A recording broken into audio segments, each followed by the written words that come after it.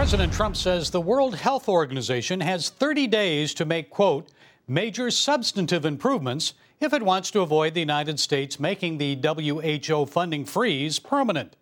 The president says his administration has completed an investigation which shows the UN health body is responsible for making multiple failures in the early stages of the coronavirus outbreak. They gave us a lot of very bad advice, terrible advice. They were wrong so much, always on the side of China. When I did the ban, they thought it was inappropriate to do. I did a ban very early. If I didn't do that ban, you would have lost hundreds of thousands of more people in this country. And again, the United States pays them $450 million a year. China pays them $38 million a year. And they're a puppet of China.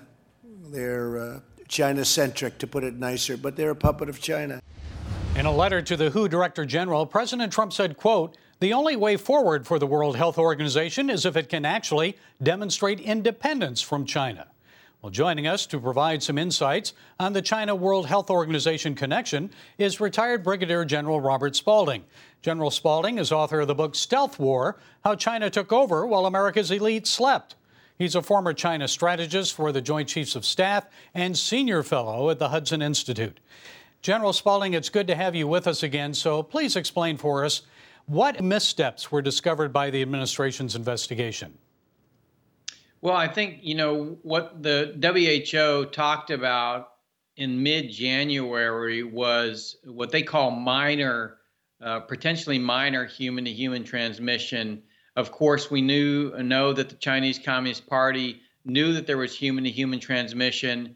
And in fact, the WHO was aware of this, but nevertheless continued to tell the world that there was no danger from the coronavirus spreading.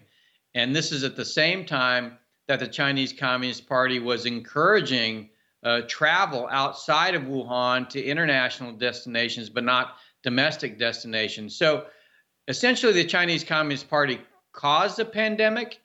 And because the World Health Organization didn't do their job, actually they were acting at the behest of the Chinese Communist Party. They actually aided and abetted the spread of the disease. Well, how is it that China has so much influence on the WHO when the United States contributes nearly $900 million in recent years it has to China, and China about 10 times less that, only about 83 million. So why so much influence from China?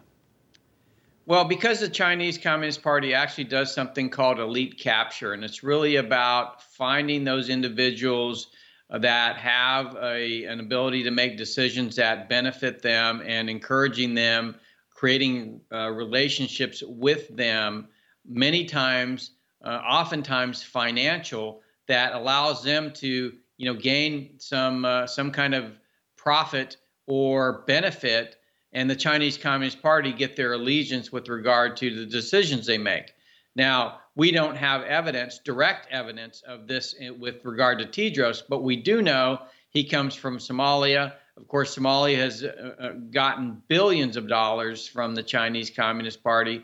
So inevitably, the World Health Organization, although it gets 10 times the amount from the United States, the leaders of the World Health Organization are certainly suspect. China's kicking back against those, of course, who are demanding an investigation. You know about Australia. They led the way in that. Now China's placing an 80% tariff on Australian barley imports. Here's Australian Agriculture Minister David Littleproud. We did in no way ask for confrontation. It was an investigation that we asked for. And I think the world last night accepted that view. This wasn't about persecution. This was about understanding of a pandemic that 300,000 souls lost their lives to. That is a responsible thing to do as a good global citizen. So hard consequences for Australian farmers and for those pushing for the truth to be revealed here. How should the world respond, General? Well, what we were doing prior to coronavirus was slowly decoupling the two economies. The Chinese Communist Party doesn't believe in free trade. They don't believe in civil liberties. And so we were trying to protect the American businessmen from, the uncompetitive behavior of the Chinese Communist Party and their companies.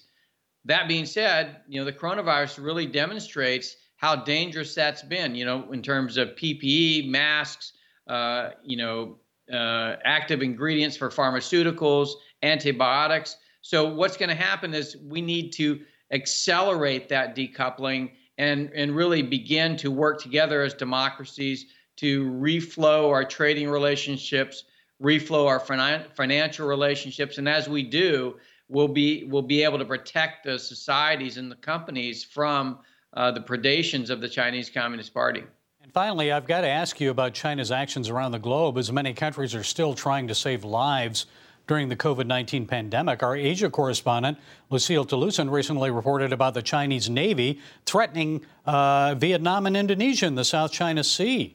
That comes at a time when the Chinese Communist Party is losing support around the world because of COVID-19. Its military is acting aggressively, even with close flyovers of U.S. ships in the region. I'm assuming you think that's not really a way to win friends and influence people, is it? How should we respond? Well, the Chinese Communist Party built these 4 illegal islands in international waters. The International Tribunal in The Hague basically ruled against them. They've ignored it. Their goal is basically to steal the resources of the countries in the region from their exclusive economic zones. $5 trillion in trade flows through those waterways, and the United States Navy is there to protect the international waters. I think we're going to have to stand up collectively as democracies against this aggression. I don't think that's going to lead to conflict, but we have to stand our ground, and we can't let the Chinese just roll over and take international space away from the global commons. Okay, I'm sure more to come. Brigadier General Robert Spalding, Senior Fellow at the Hudson Institute. Always appreciate your insight, sir. Thank you for joining us. Thank you for having me.